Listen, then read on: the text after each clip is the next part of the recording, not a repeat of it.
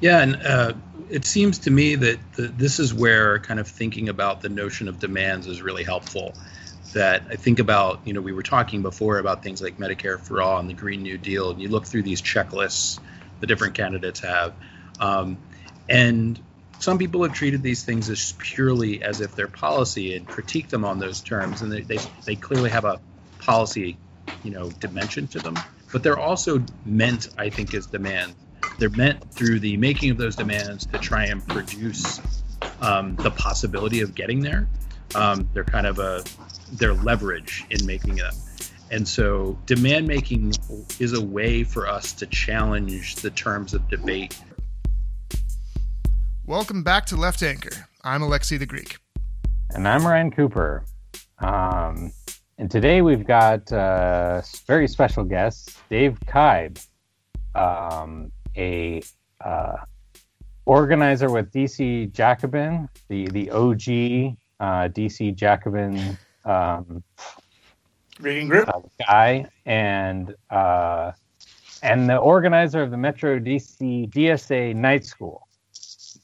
Co-organizer. I don't want to. Yeah. Do you not want to start off on an exclusionary note? You want to be? Absolutely not. Yeah. Yeah. So welcome to Dave. Yes, welcome, Dave, and also just a man of many talents, a political theorist extraordinaire. Lots of pedigrees that we won't even mention because he's a humble guy. All right. Glad to have you, buddy. Thank you. And so today, restarting our Black History Month series, we're going to be talking about two sort of classic texts in the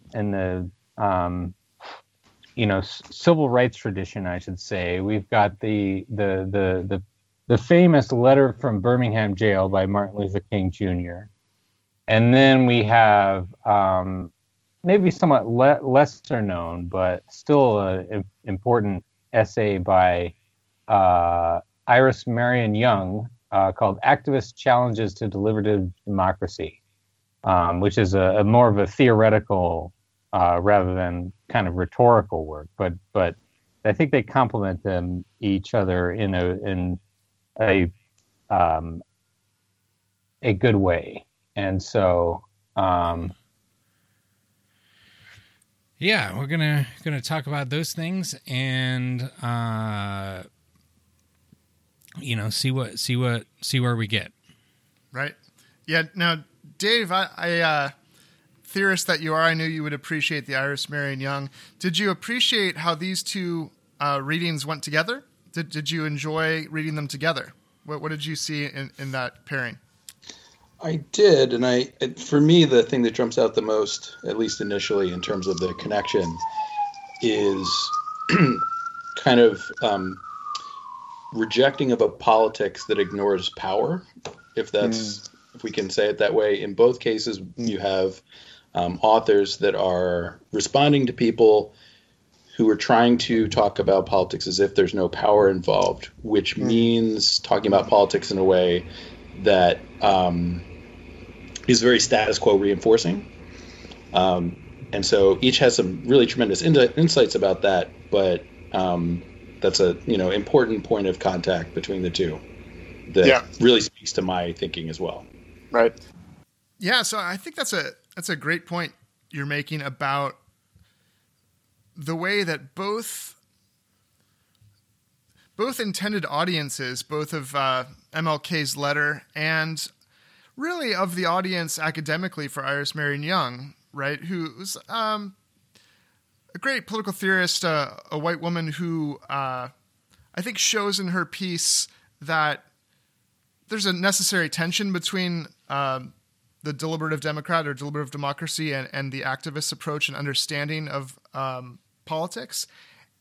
And what strikes me in what you said, not just the ignorance of power in politics, but the way that in ignoring power, both, I think, the reverends that Martin Luther King is writing to, and also the academics and deliberative Democrats to whom Iris Marion Young is writing, they have a kind of moral superiority that goes along with ignoring power in politics. You are dirtying things that are otherwise clean by bringing up power and by doing things that are causing what is otherwise kind of a smooth process. I found that's an interesting thing, I think. Ryan, what did you think about these two readings together? It's so my sort of general, my instinctive take on it is like a kind of a theory and practice discussion. You have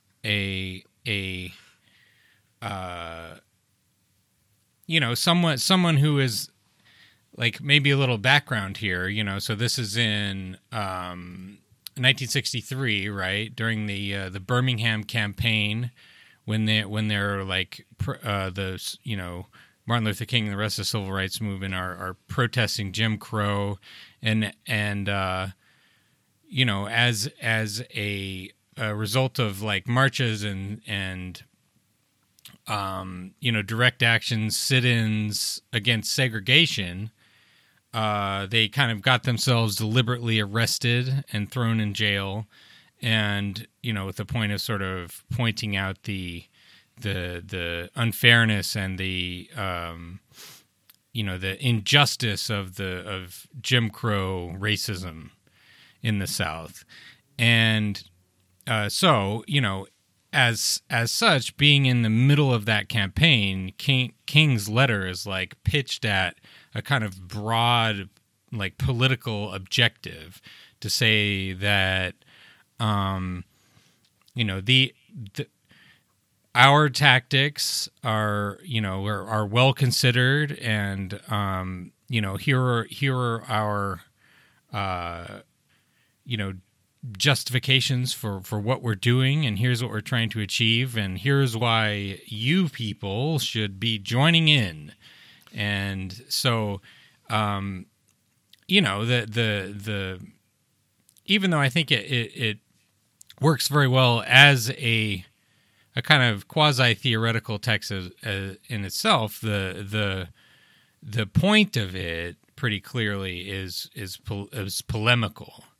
On the other hand, the Young article, which I had never read before, by the way, is much more theoretical, and it's much more about trying to sort of draw out the contradictions between, on the one hand, the discursive kind of liberal democratic idealist approach about achieving sort of common ground between people and finding through debate and discussion, like what is the sort of ideal solution for things.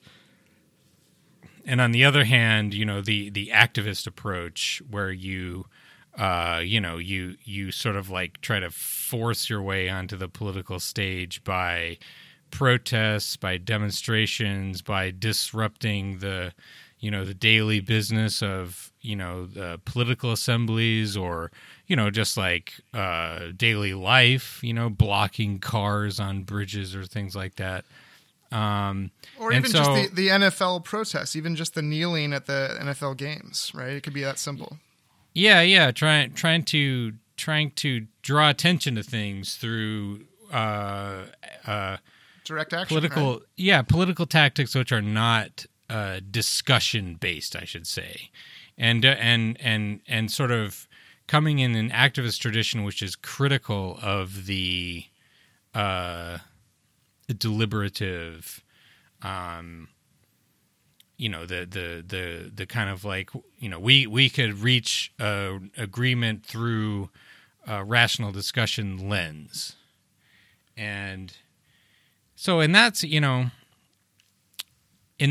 it's like, it's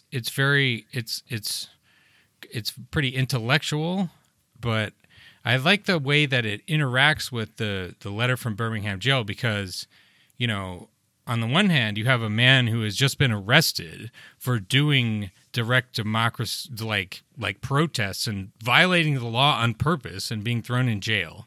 But on the other hand, he's writing this thing to justify himself through rational discussion, and And Young says that's okay, right? She says that's normal, that these things do go together, right? That there are some things that are in tension, right? But they also, and of course, we brought on Dave, who runs, right, reading groups, and you discuss and debate, and of course you have argument involved in political change. But the question is that sufficient? And I think that's the problem, is thinking that that's sufficient. Yeah. And the flip side is and I think you hit on that nail on the head, that it's mistaking that sort of activity, which is essential for kind of politics, or for the all of politics. And you can make the flip mistake, which is where you then say, well, none of those things matter, right? Like intellectual activity doesn't matter, discussion and debate don't matter. And, we don't want to make that same kind of opposite mistake, where, let's just act and we won't, we don't have to think about anything. But it's really about kind of having everything in its place. And so, for my motto, that the always notion is the ways that intellectual activity can be used to serve our larger political purposes. Like if we want to see change in the world, this is valuable. But if it becomes unmoored from political activity, if it becomes an end in itself, it's a very different sort of thing. To paraphrase a wise man who has this in every email he sends, something like, we need to turn soldiers into thinkers and thinkers into soldiers. Is that right? Or fighters? Fighters, yeah. Fighters, That's the yeah. General Baker quote. He's one of the organizers of the Dodge Revolutionary Movement organization.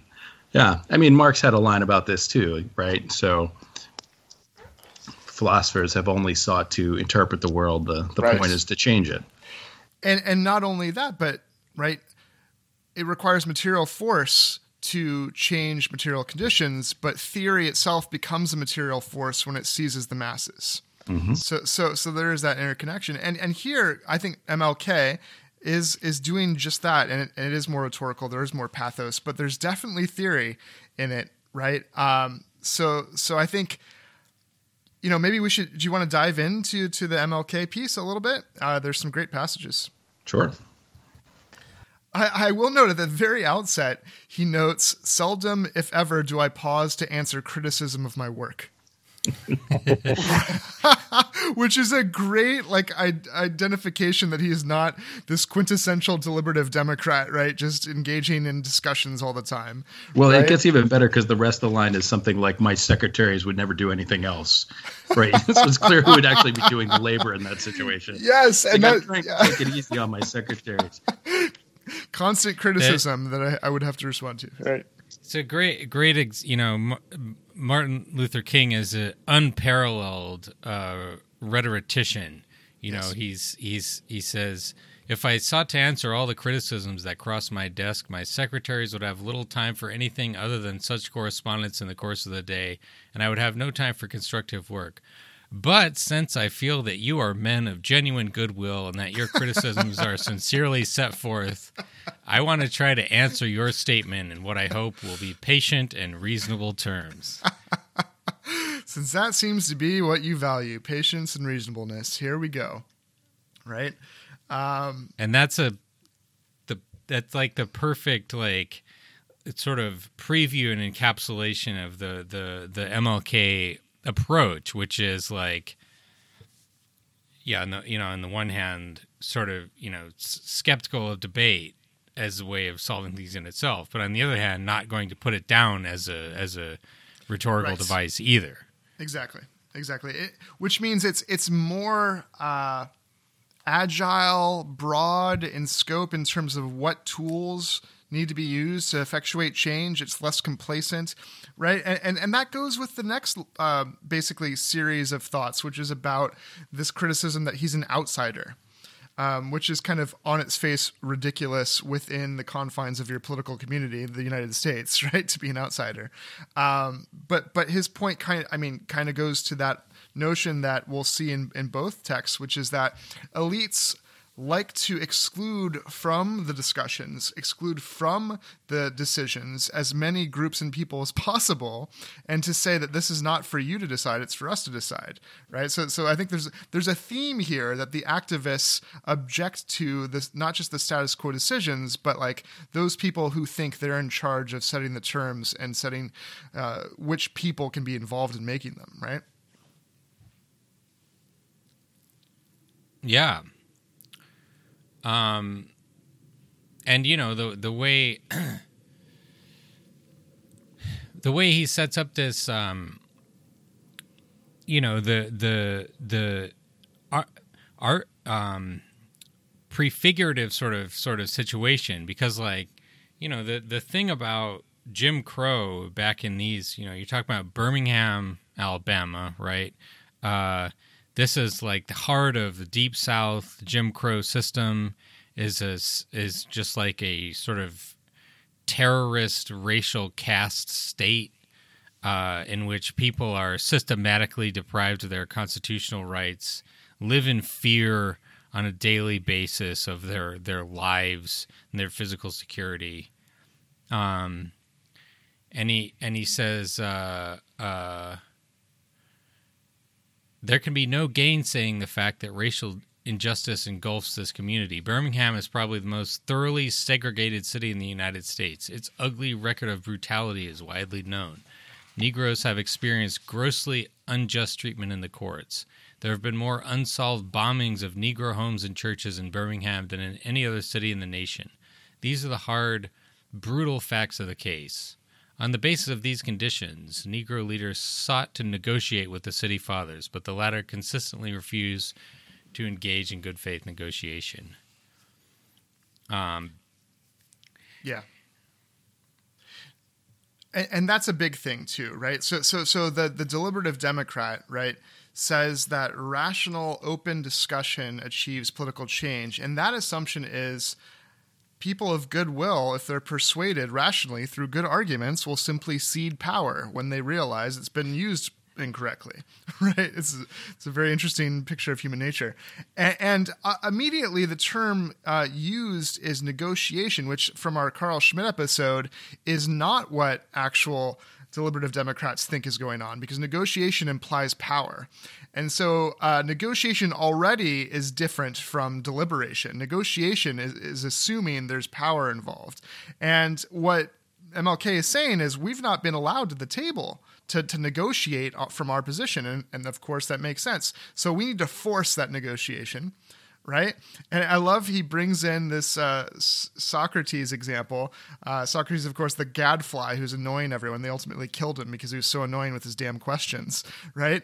And so basically, we need to be the nonviolent gadflies, right? He says, just as Socrates felt it was necessary to create a tension in the mind so that individuals can rise from the bondage of myths and half-truths to the unfettered realm of creative analysis and objective appraisal, we must see the need for nonviolent gadflies to present or to create the kind of tension in society that will help men rise from the dark depths of prejudice and racism to the majestic heights of understanding and brotherhood. So activism is actually a kind of creative tension that forces people to understand what needs to be done. Yeah, and I think this gets to the larger point of a lot of the ways that people think about politics, like orthodox kind of understandings, standard understandings, act as though there are some mechanisms whereby change that is needed happens automatically. So when people have a need, when people have a problem, that there are mechanisms that will automatically translate that into change. And I think that's not true. And I think King's kind of getting at this, that you need the people need some sort of activity to force these sort of questions onto the agenda, to force them into the discussion.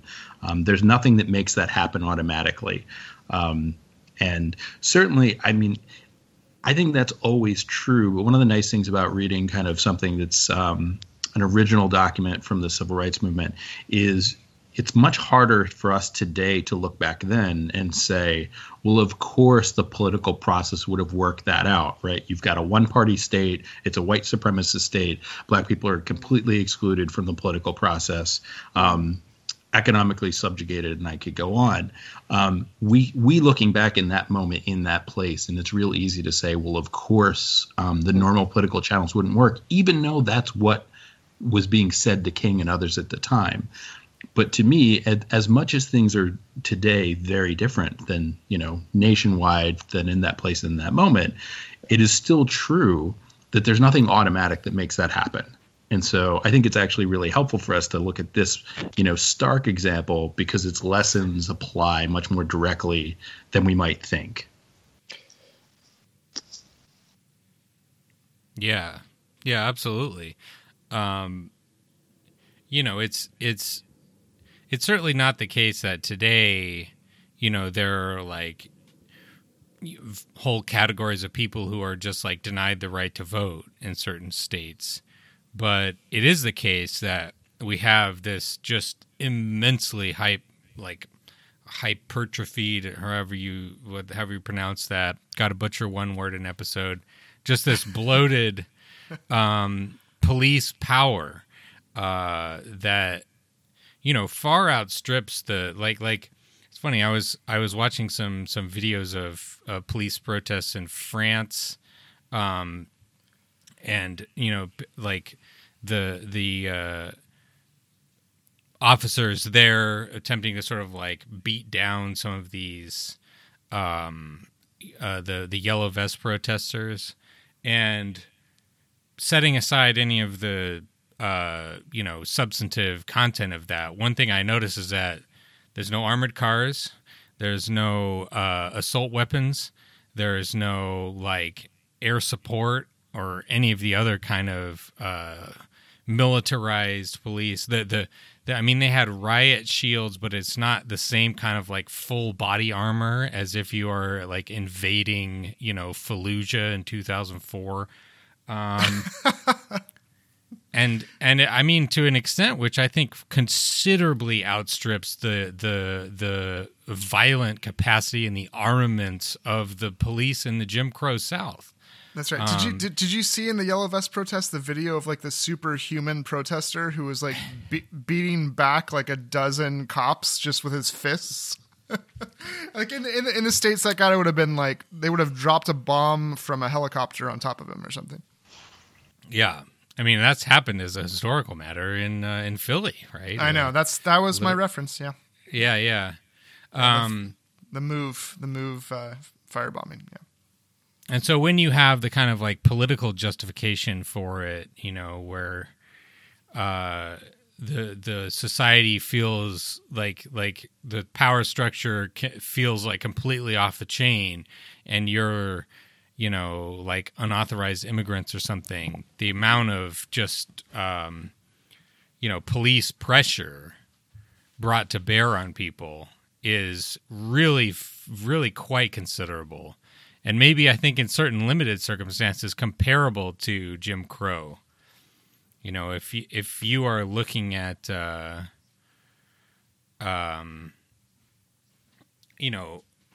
people trying to escape from ICE, or if it's just all the stories of individuals trying to avoid. Just travel across the country, the stories of ICE agents coming in and just like interrogating or arresting anyone who speaks Spanish. We're not so far removed from those days as we think. It's different and in many ways better, but it's the American democracy is in not nearly as inclusive or non-violent, non-coercive as people like to pretend. I think to your point, Ryan, is that people that reaffirm this deliberative democracy process almost implicitly have to assume that the status quo isn't that bad, right? So, like, it doesn't really matter if it's today or the 60s. What it means is that, like, radical change is worse than the status quo, which means the status quo can't be that violent or can't be that bad just by like definition, right? Like that's the assumption. Like otherwise you would be in favor of like, yeah, let's get like bypass these fucking procedures. Let's just get some shit done, right? No. Like let's talk about it. And I mean, look, it's 1963 and these are not right? White supremacists, these are other people of faith that are, otherwise fans of MLK that are like, whoa, I think you need, and this, I don't know, Ryan, if you remember, of course, in Black History Month, we already discussed Frederick Douglass's speech on the 4th of July. And doesn't this remind you of how he also was told, like, we're sympathetic, but you just can't approach it this way. Stop being so emotional. Just be a little calmer and use reasoned argument. Right? Yeah. It goes back forever. The history of time. The people that have the privilege to not suffer at the hands of the state or of the powers that be, right? They can sympathize, and this will get to the quote about the white moderate, of course, but they can sympathize with the pain of the oppressed, but they're not in a hurry to do anything about it. Yeah. Yeah, they're as I believe you said before, Dave, like they're people can be, as you might say, like of Hillary Clinton's campaign, enthusiastically in support of social justice, so long as like the possibility of actually achieving it is in the far distant future. It's not actually on the agenda.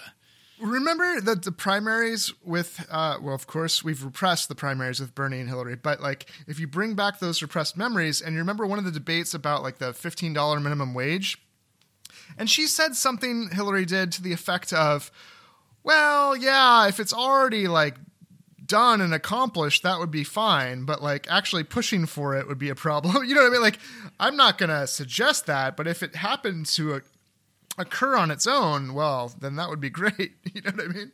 I think that what you're hitting on is key to kind of understanding certainly American politics, but I think much more broadly, I think it applies to, say, European social democracy over the last few decades, which is, as well as the United States, this sense of if people were truly mobilized on behalf of things, and if people were truly willing to kind of ask what they needed and what they deserved, as opposed to letting the terms of the debate be imposed on them and to just kind of choose among the choices you're given, there's no telling what might happen.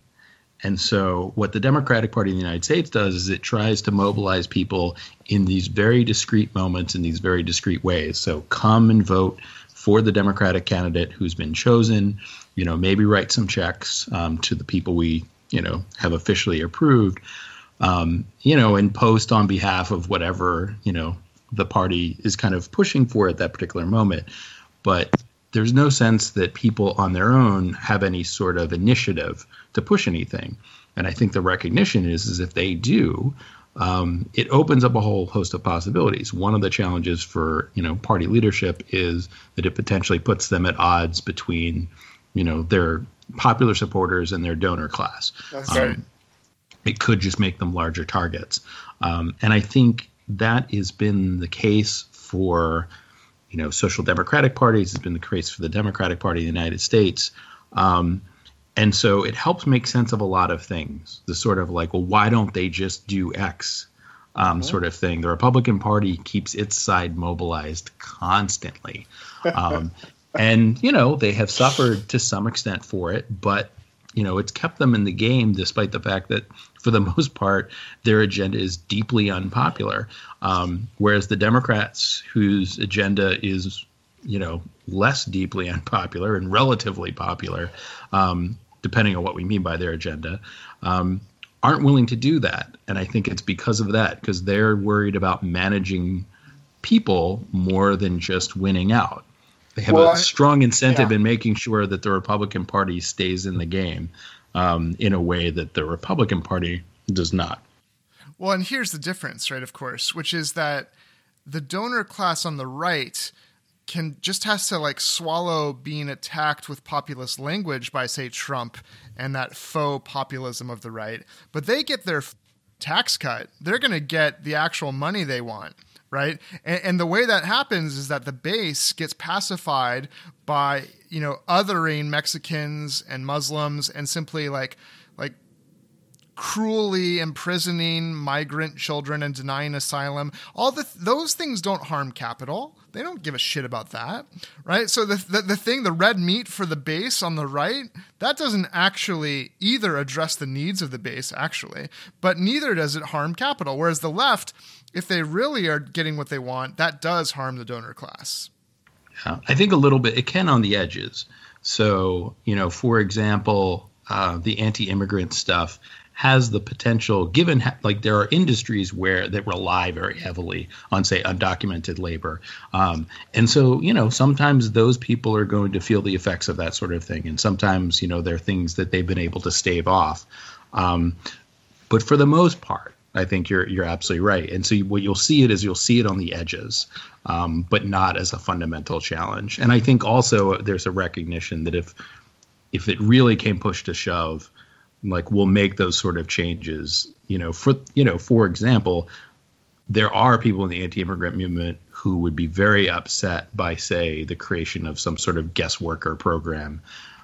But enough people would get behind that if, say the hotel industry or the agriculture industry needed that, right? So there will be people that'll peel off. So, there's limits to how much this stuff is going to blow back on them. But the key, I think, is procedural. Like you said, the power brokers have to be in the room and they have to decide what's okay and what's permissible, right?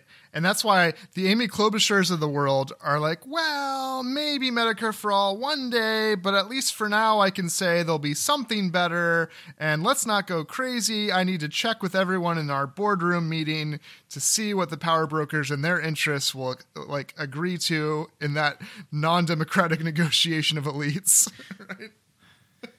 I think it was that whole interview when she was saying no, no, no, no to Medicare for all, no to Green New Deal. We got to play that clip though. We have to play that. Sure, we'll stick that in. But do you support free college for all? I am not for free 4-year college for all. No. Shout out to Twitter guy Rob Rousseau, I believe, who said that he was ready to be concussed by the flying coffee cup of pragmatism. Well, and that's what MLK is talking about. So when MLK writes in his letter where he says, "We know through painful experience that freedom is never voluntarily given by the oppressor. It must be demanded by the oppressed. Frankly, I've never yet engaged in a direct action movement that was, quote, well-timed, according to the timetable of those who have not suffered unduly from the disease, in this case of segregation. For years now, I have heard the word wait. It rings in the ear of every Negro with a piercing familiarity. This wait has almost always meant never." Yeah. Well, and while we're, not that I love kind of hammering too hard on presidential politics examples, because there's a whole world of politics beyond that. But, there's another line in here from King where he says, lukewarm acceptance is much more bewildering than outright rejection. Yep. And I'm just thinking about, Klobuchar is a kind of interesting case because she's positioning herself as this no candidate, which is very inspiring. But there's a whole bunch of other folks who are, getting behind these things. It's like checking a box. And it just reminds me a bit of in 2008 with, for example, the Employee Fee Choice Act, where the entirety of the Democratic Senate caucus and the vast majority of Democratic candidates all got behind this. And as soon as they took office, people started saying, well, I don't actually support this thing that they had, run on. Some of them had co-sponsored. I'm thinking of recently that Mitch McConnell announced that he was going to force the Senate Democrats to vote on the Green New Deal. And multiple people in Democratic circles were treating this as like some sort of dirty pool. And it's not the first time they did this. They did this on Abolish ICE too. And it's a real good example of where, people are taking these positions because they feel that it's costless. And I think they know that for their elite supporters, they understand that those people understand that they're just saying a thing. And so Republicans actually can use this against them because then suddenly they're gonna run away from it. And yet that's where we are. Well, it's no wonder that the centrist milquetoast, what do you call them, Coops? Limp dish rag liberals or something? Limp dish rag centrists. Centrist is a beautiful, beautiful image. It's no wonder that they like to just identify with ideas theoretically and just like say things, because that's also how they view identity politics and say race and sex. It's like, let's have some tokenism going on here. Let's just have like a symbol, right, of addressing the underlying causes of sexism or racism. And then we don't really need to address the actual structures and actual consequences of those structures, right? Yeah, and especially you don't need to raise anyone's taxes or set up any kind of like redistributive programs or nationalize any companies. All that is definitely coloring outside the lines. Is that a pun? Did you just do a play on words? But no, I did not. That was not intentional. But, if you look at someone who, like you see in 2016, Hillary Clinton, mouthing the language, if not the substance of intersectionality, a word which is pervasively misunderstood in kind of like popular discourse. And you look at who she's going to appoint labor secretary, who is actually apparently Howard Schultz was in the running to be labor secretary. Stop it. Is that true? A man who is literally blackmailing the Democratic Party, saying, elect a centrist who won't raise my taxes, or I'm going to run as a third party and throw the election to Trump. That's basically his pitch, and he said as much explicitly. And so when you see, these lefty ideas have gotten a tremendous amount of media traction, and really, you saw a lot of candidates who aren't even trying to be lefties signing on to the Green New Deal sight unseen, and I think that this teaches us here,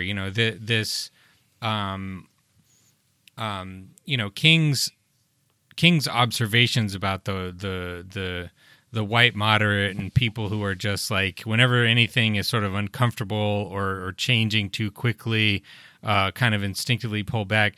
We ought to be pretty suspicious of, you ought to require a high credibility bar. I think there are numerous candidates, congressmen, senators who are signing up on stuff because they think that, oh yeah, this is a nice slogan. I don't really care about it that much. I will ditch it at the first hurdle. And I may already, in the case of like Nancy Pelosi staffers, be actively conspiring with the healthcare industry to stop Medicare for all, because too disruptive. And here's the quote from MLK, right? So he says, "I must make two honest confessions to you, my Christian and Jewish brothers. First, I must confess that over the last few years, I've been gravely disappointed with the white moderate. I have almost reached the regrettable conclusion that the Negro's great stumbling block in the stride toward freedom is not the white citizen's counselor or the Ku Klux Klanner, but the white moderate who is more devoted to, quote, order than to justice, who prefers a negative peace, which is the absence of tension, to a positive peace, which is the presence of justice, who constantly says, I agree with you in the goal you seek, but I cannot agree with your methods of direct action, who paternalistically feels that he can set the timetable for another man's freedom, who lives by the myth of time and constantly advises the Negro to wait until a more convenient season. Shallow understanding from people of goodwill is more frustrating than absolute misunderstanding from people of ill will. And this is what Dave brought up earlier. Lukewarm acceptance is much more bewildering than outright rejection." So I think it's funny that you brought up Howard Schultz, because I don't know if you all remember, but it wasn't that long ago that Starbucks announced that they were going to have the baristas engage people in discussions on race. And just so we're clear, I think your average barista is not paid enough to do it, but is probably well more qualified to have these conversations than Schultz or your average Democratic candidate. However, the flag for me, the red flag, is that we're going to have discussions, as is always the case, around race as opposed to racism. Yeah. It's very unclear to me what that means. Yep. But that it seems to take for granted that we're not going to talk about structures, we're not going to talk about violence, we're not going to talk about stratification. It's about, you have a race and I have a race, and that's okay. So, which is, it's not, again, well, I think I like discussion, but it's unclear why that discussion is particularly valuable. But then the other thing I'll say is, while I agree entirely, and this is this thread from going back to King to the stuff we're talking about today, about this desire for no discomfort as we have these conversations, desire for not dredging up larger things. It's also the case. I think it's really easy for those of us on the left to read this and say, oh, the white moderates, they don't want to do this. That on the left, we're much more comfortable talking about structures. We're much more comfortable kind of talking about power. But we're not always comfortable, especially white leftists, about having those uncomfortable conversations. And we should be equally willing to kind of experience that tension, to have that discomfort. Those answers are not easy. And so I think we can have that criticism and then also be careful about only worrying about what other people need to do instead of the work that we all need to do as well. It should be a new tagline for Left Anchor. Come on and get uncomfortable. Let's get all uneasy together. No, that's true. That's good. I think that's right. But not with your barista, because they're not being paid enough. No, they don't deserve that. That's right. Well, yeah, I mean, that's another instance. Right. In Philly, the idea was, well, if we just have some, again, deliberations, some just discussions, then that'll satisfy it. It's a process that people engage in, and that'll be that. Right? There needs not be any concrete ends served or any understandings in particular sought. Just there was a process about race. And the discussions are an end in themselves. Yes, exactly. Well, and it feeds into this notion that racism is about, like, some people have mean thoughts in their head, and they don't realize that other people have a different color, which so. If white people could only understand black culture, then everything would be fine. We should prescribe some hip hop, and then they'll know all they need to know. No, so I mean. What do you think? And Ryan, since you read this Marion Young piece for the first time, did you find it a persuasive? And it wasn't meant, I don't think, to be just mere critique, but like showing the tension. And I think at the end of the analysis was kind of a paucity of understanding of politics that the deliberative democracy stance has, because even if it has answers for what to do in those kind of processes to make things a little more fair and equal, it at the end of the day has to reaffirm the status quo and the legitimacy of the status quo. And the activist always says, well, wait a minute, doesn't that just reproduce those wrongs? Don't you have to fundamentally challenge that very structure? Like, did you find that a persuasive critique? Yeah, I definitely, this very, I really like the way this is reasoned. It's maybe perhaps a little bit ironically, it's very clear and it's very convincing in its argumentation.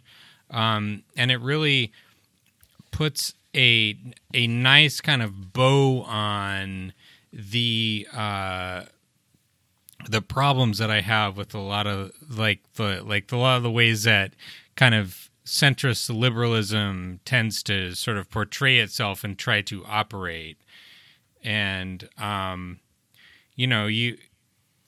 you have the inherent exclusion of, dissenting voices in deliberation.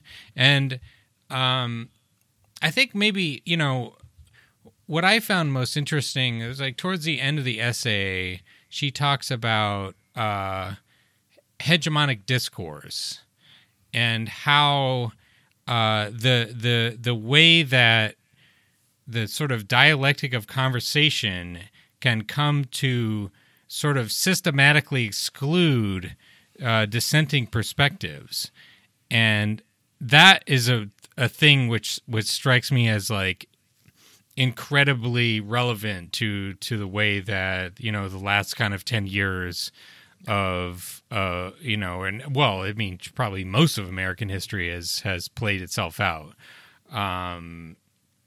She says the phenomenon of hegemony or systematically distorted communication is more subtle than, you know, just like deliberate exclusion. It refers to how the conceptual and normative framework of the members of a society is deeply influenced by the premises and terms of discourse that make it difficult to think critically about aspects of their social relations or alternative possibilities of institutionalization and action. The theory and practice of deliberative democracy has no tools for raising the possibility that deliberations may be closed and distorted in this way. And so I think that's something that is very important to keep in mind, and is also difficult to keep in mind. The idea that like there may be sort of differing ideas that are sort of placed beyond the you know, the realm of discussion, and that you may be unconsciously delimiting your solution space due to how the sort of discourse has been constrained. Yeah, and it seems to me that this is where kind of thinking about the notion of demands is really helpful. That I think about, you know, we were talking before about things like Medicare for All and the Green New Deal, and you look through these checklists the different candidates have, and some people have treated these things as purely as if they're policy and critique them on those terms, and they clearly have a policy, you know, dimension to them, but they're also meant, I think, as demands. They're meant through the making of those demands to try and produce the possibility of getting there. They're kind of their leverage in making them. And so demand making is a way for us to challenge the terms of debate, to expand our notions of what's possible and what's desirable. And that's kind of missing, I think, from the mainstream discourses, is talking about those things. And it's also interesting, I think, as we think about those checklists, how some of those things truly are demands, Medicare for All, for example, and then other things that sometimes make in the list are not. So one of the ones that I noticed the other day is criminal justice reform gets on these lists a lot. I mean, that, I don't know what that means. It has no content, and it has no force as a demand. Right. I don't know. I mean, obviously something like abolish ICE is a related demand that I think is helpful to think about, but it's also somewhat, you know, it doesn't cover the whole ground. That's a great point. I don't know what the demand would be. That's because it's a procedure. Reform is a procedure. So to say I demand criminal justice reform means I demand a procedure. Yeah. It's like demanding deliberation. Yes. Let's think more about this. Let's think about it. Let's change it a little bit. Well, and it's even better because one of the things that people who have looked at criminal justice issues around policing and prisons have said, prisons in particular arose as a reform when they started, and reform discourse has always been central to legitimation of prisons. So there's no such thing as not criminal justice reform. Like, yes. It's always imbued with this notion of reform. That doesn't mean it's always getting better. I remember a conservative scholar telling me, "Oh, you don't like mass incarceration? Well, that's because progressives wanted to reform the system." Yeah.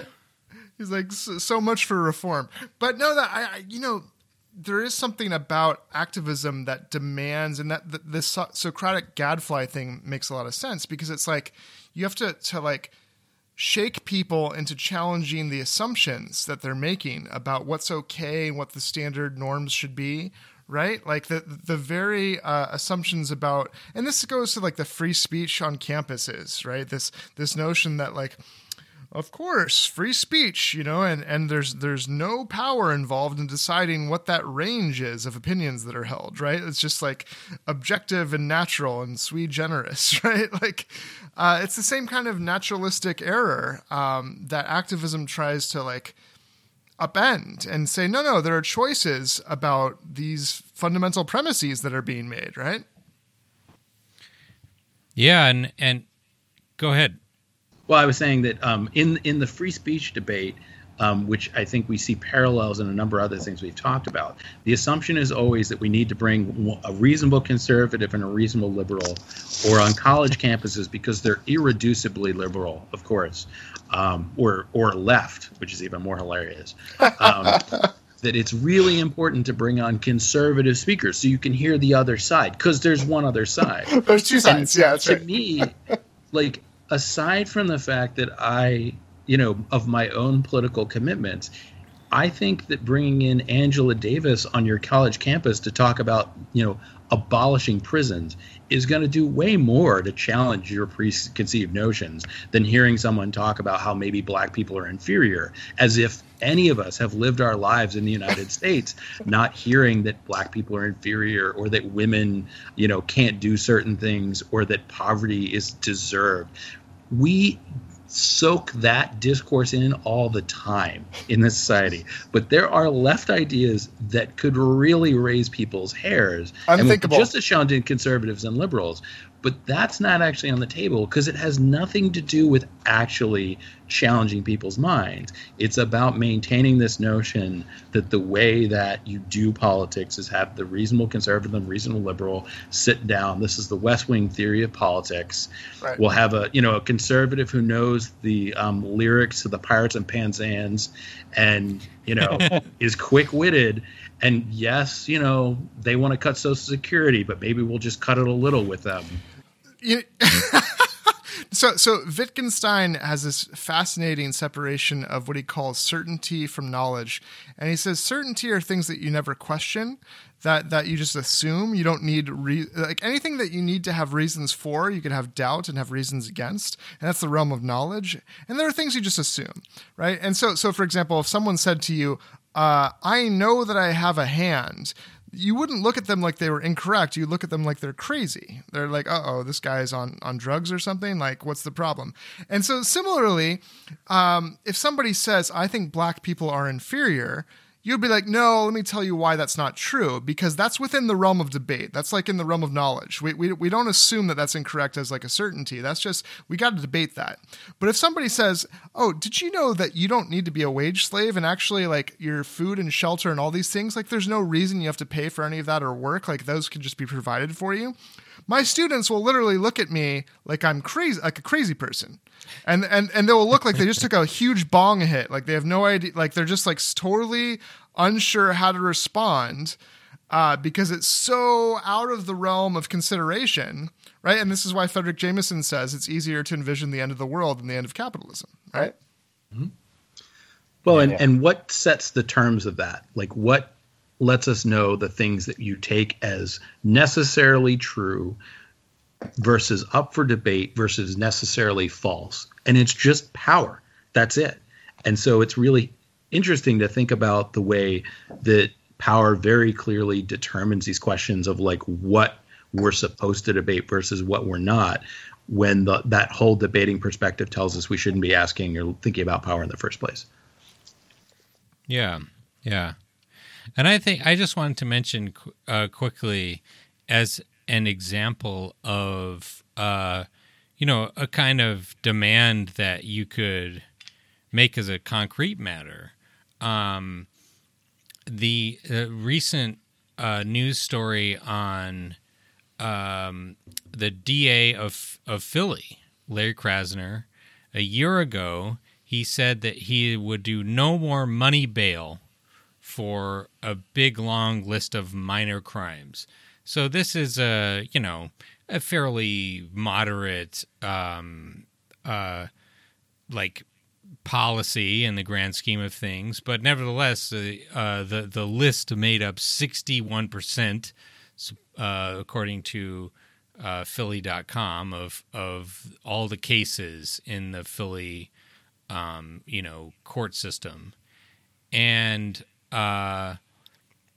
he said that over 2018, 1,750 defendants were released without bail, no increase in recidivism, and there's a 22% decrease in the number of defendants who spent at least one night in jail. So,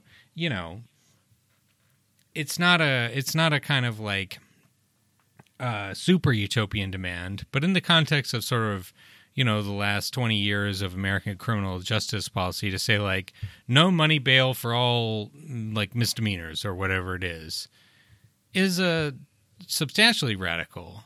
And, the effects in this case were completely anodyne. No change really whatsoever in the functioning of the court system. It was just that a bunch of people didn't go to jail. Yeah, the distinction I might make here is between a bold demand, which I would say is kind of a broader category, and then within that is the utopian demand. And so here I would put this in the category of a bold demand, not utopian. And the reason I would do that, and I think it's really important, is literally nothing else had to change. Right? They just changed the rule and everything worked fine. Yep. So a utopian demand, the key of it is that it would it's something we can envision. It seems possible, but also it would require changes in the way the world is. And so that has value both for forcing those sort of changes, but also intellectually for ourselves in envisioning changes we wouldn't have otherwise thought possible. So this is so much smaller, and yet it's also valuable, and to kind of circle back to what we were saying before, to me, the demand, the potentially more utopian demand that maybe would fit in that longer list is something like decarceration, where we just say, we have too many people in cages, and so that number should be going down, and not by a little. It should be more like a 45-degree angle instead of like a 3-degree angle, which is, people talk about ending mass incarceration, and almost always that's like, we reduce the increase by so much. But to truly say like caging people is horrific, and so if we're going to do it, we better have a really, really good reason. One of the other things that Krasner's done is to require, if I remember correctly, DAs have to look at the costs of imprisoning someone when they're deciding what to charge. And they're just talking about the cost of the city. It would be great and it's hard to justify often then because those costs are so high. It would be wonderful if we would also think about the cost of that person, the cost of their family, to their community. I always think of this in terms of the people talk about, if we make drugs legal, people start to use them and it'll have all these differences. And of course, like, people use drugs all the time. There's no evidence that making it illegal stops that. But, incarceration is pretty harmful too. Like putting someone in a cage does all sorts of harmful things. And somehow that doesn't get put in that balance. It's only like, maybe if someone somewhere uses marijuana, this awful thing could happen, as opposed to like, but when they go to jail, when they go to prison, awful things are definitely going to happen. It's kind of finding that sort of balance. No, that's right. And you know what was a massive utopian demand? Freeing the slaves. And guess what? 4 million people that were formerly slaves now have to be integrated into a white supremacist society. Oh boy, shit. I don't know how that's going to turn out. That seems like a really hard thing to predict. Can you imagine all of the technical problems figuring out what we have to do to make that possible? Like, of course there are ways we can't envision the details and like the actual like consequences of doing something that's good and right. That doesn't mean we shouldn't push for it, right? Like, it's so sad to see the powers that be naturalize oppression and then say, look, it's very unreasonable and emotional of you to demand that we do things that we can't foresee what the consequences will be, right? When like the consequences of the status quo are so violent, as Dave just talked about, and so traumatic and so harmful, right? And that this is the kind of pernicious Gramscian superstructure problem, right? Where like what's normalized as morally acceptable, right, and reasonable is that we don't stir the pot, because everything is fine right now. Some people are complaining, but really these radical changes could really disrupt things. And it's just such like the opposite of what we might think of as cold, calculable reason, right? It actually ignores very many facts and very many realities. And it's just so pernicious. And that's why there's appropriate anger and frustration in the activist challenge to it, I think. Well, and if the other layer to this, to kind of really like take it up a notch, is that the status quo will also involve tremendous change. I think this is one of the things that gets missed, is that it is not the case that if we just don't try and fix things that they'll stay the same. They will change. Like Peter Fraze talks about this a lot. There's no question there's going to be tremendous change. The question is, will we try and exercise some like collective control over it? That's it. That's the only distinction. Yeah. Think of it in the example you brought up of slavery. Imagine the possibilities of what slavery would have looked like if the Civil War hadn't happened. It would have changed. It's hard to say what it would have looked like, but it's very unlikely it would have looked like the same thing as it did in, say, 1860, that it would have looked the same in 1880 in that alternate timeline. It wouldn't have. There would have been tremendous change. Like, that's always a given. The only question is, do we try and exercise control over it? Right. And Ryan, have you read The Four Futures by Peter Fraze? Yes, I have. And Dave, was that one of the works of his you were thinking of? I think so. Yes. Yeah, and that goes to that point, which is that, like, if you assume, say, automation, and you assume these climate change issues, depending on what we decide for ourselves, there's these four possible futures, right? And so, people that are comfortable where they are now need to anticipate what's going to be given those realities, and not abdicate the duty to control it, right, as much as we can. So I don't know, to bring it back to the two texts a little bit. What do you think? So here's, if I may be for a moment kind of a devil's advocate for the deliberative Democrat, or try to kind of push the issue a little bit. There is this notion that, and look, if you look at HR 1 and what a lot of people like Greg Sargent came on the podcast and talked about this, a lot of well-meaning Democrats are really all about is not having power politics, bypassing special interests. And so there's an answer, I think, in the Iris Marion Young piece about this. But here's the question. Why do activists on the left, for example, differ from activists on the right, if you will? And why are activists on the left not just the special interests that deliberative Democrats are seeking to kind of transcend and avoid power politics in some enlightened sense of truth and justice? Like, isn't there a sense in which, activists are simply the very factions and special interests and lobbyists against which deliberative Democrats are seeking to find a better way?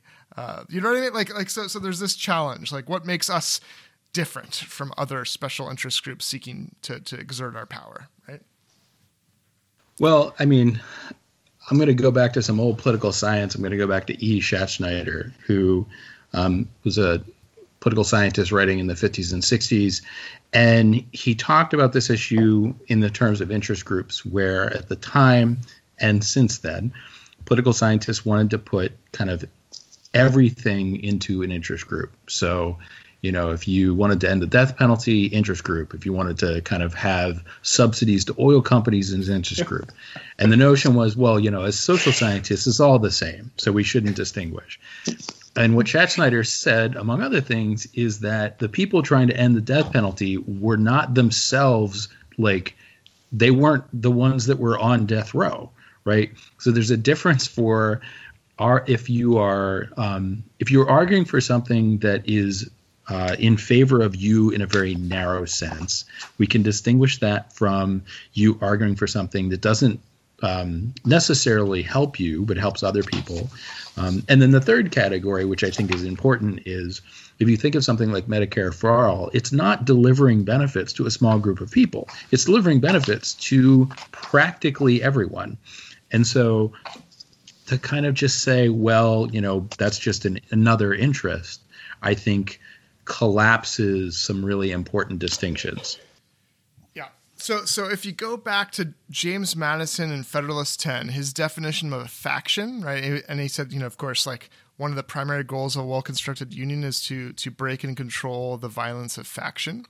A faction is a group who has a shared interest or passion that is either adverse, right, to the rights of other groups or adverse to the common good. And insofar as like leftists are factions, the group they're adverse to is capital and the very elite and very powerful, but definitely not adverse to the common good, right? And I think that's a major distinction you can make. Yeah, no question. Well, I just wanted to kind of go back to the text for a second, and I'm kind of touching on something that people had said before, which is Young talks about kind of this notion of people that kind of accept things the way they are and kind of will do this deliberative thing without trying to bang on the doors or anything like that, as kind of presenting themselves as reasonable, and that those who would challenge that are understood as unreasonable or even extreme. And again, where the only thing that's determining kind of what puts you in these boxes is the existence of power. And so, my takeaway is that it's, on the one hand, you have this notion that we're not allowed to talk about power, and yet power is everywhere in this. It's not that these people don't understand power; they surely do. And sometimes it is, sometimes it's disingenuous, sometimes it's not. But it's, I think you said before, it's almost it's distasteful. And I do think one of the things that happens for liberals is they see people on the right kind of really aggressively exercising power. And instead of saying their goals are the problem, because that's actually not something that that's kind of disfavored as a claim in liberalism, to say that the goals are the problem or to talk about the goals, right. To treat them as they're up for conversation. It's to say the means are the problem. And so if the means are the problem, then the left and the right are the same. And I think this is where you get that sort of the nonsense of horseshoe theory and things like that. Well, but let me ask you this, Dave, because we just had on Robert Hockett, who is, I don't know if he's the chief advisor, but it seems like the chief advisor to AOC on the Green New Deal. And he was talking about how, he thinks that in terms of the left, there are liberal politicians who maybe they're really Republicans in Democrats' clothing. They actually don't have the same ends as the left has. But that mostly the problem is centrist Democrats who don't believe that it's possible to achieve things the way that the further leftists believe. And so, I don't know if it's Joe Biden or whoever you might think about, if they thought it was possible, they might be for Medicare for all or whatever, right? I think it's both is the answer. And it's very hard to tell. I mean, the one thing I would say is when I see Democratic politicians going out of their way to announce that they are capitalist. Right. I think that is, they don't have to do that. Elizabeth Warren doesn't have to do that. That's a choice, right? Right. Yeah. And it's interesting in her case because the people who might be assuaged by that coming out of Pelosi's mouth are not, they hate Elizabeth Warren. It's not going to make a damn bit of difference to those people. Yeah. But I think it's genuine. So the way that I tend to think about this is that there are people who. So I put myself in the bucket where I would say there is no way to solve our problems to kind of build the sort of just society that I want, and I think a lot of other people want, unless we dismantle capitalism. There are people who take the opposite side, that is that is not possible. They are or not desirable, that they see as defending capitalism as important. And there's a whole lot of people in the middle who probably just aren't thinking about capitalism. Right. And it can be very difficult to tell the difference between those sort of things. And fundamentally what I would say is I'm a big believer that all these things are need to be hashed out politically. That if you look at, to me, I was saying this the other day, the toxicity you see a lot happening kind of in left liberal debates and sometimes within left debates, I think is because instead of treating differences as political, we're treating them as a question of legitimation, like who is legitimate to speak and who is not. We all make that distinction, but I think a lot of people are doing it much too early. And so my point, I think, is that we need political conversations where we're worried a little less about kind of dunking on people or deciding who's in or who's out, worrying about like the content of people's brains and kind of what they believe. But like their claims are what matter. And to me, when someone makes that sort of claim of like, I'm a capitalist, right, regardless of what's in their problem. brain, like that itself is a problem. And it is actually really valuable, I think, when you have the same sort of person who just refuses to say that. That's a step in the right direction. Which scares me because literally Elizabeth Warren is the only person other than Bernie Sanders that I feel like has any integrity or principle on the left, like that's running for. But like, isn't Obama the deliberative Democrat par excellence? Like, isn't he the example and how he addressed healthcare? Which, like, I mean, he definitely, and this is where Robert Hockett's analysis is correct. I think he definitely wants as much success in extending healthcare for everyone. But I think he definitely thought, look, the only way this is possible in capitalism, because he even said, if I was doing it from scratch, single payer, but I'm not, so I need to bring big pharma to the table. I need to bring the insurance companies to the table because I recognize their power and I recognize that they're going to exert their power. And so I need to get them in a room and negotiate with them. Right. And I just think his understanding of what was politically possible and his understanding of political change was the driving thing, not that he was a secret Republican and didn't want Medicare for all. Right. And that is a scary thing when we have so many people that are yet to be radicalized and that want to be political who are inhibiting that push, right, for what we deserve and are actually helping the Republicans because of their limited imagination and limits on what they think is politically possible. Well, it is scary, but it also, the nice thing about that particular situation is it's changeable, right? If someone is just hostile to our goals, it's very hard to move them. But if someone thinks like, sure, and I don't think this is just an elite thing. You see this all the time with, regular people, sort of like, that would be great, but, it's never going to happen. The nice thing about that is that that's changeable. When candidates run on things and win that, like, people thought, oh, you can't do that. Well, when they do, it shows that you're wrong. When when you can move a policy forward, when you can do it, at a local level, at a state level, there are ways in which political action can address that problem in a way that you can't address it when the problem is the person having their hostile goals. So it's scary and it's a challenge, but it also gives us leverage. But the leverage is not, and I think this is the mistake people make a lot of the time, this sort of like, I'm going to yell at you and explain to you that this is possible, or I'm going to show you the polling, or I'm going to tell you about what's happening in all these other countries.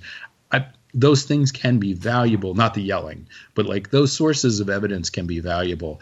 But I think at a certain point, if someone is hopeless, the way we give them hope is not going to be through charts and graphs. It's going to be through political action, but that's possible. That's right. And that's why Iris Marion Young, she writes that one of the activists' goals is to make us wonder about what we are doing to rupture a stream of thought rather than to weave an argument.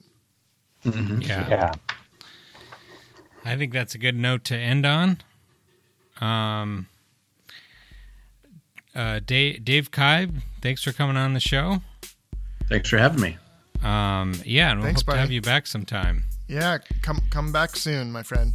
All right. Last but not least, we have a friendly reminder that we have a Patreon. You can support the show with $5 a month and get an extra episode every week. We really appreciate the support, and it helps us keep this going.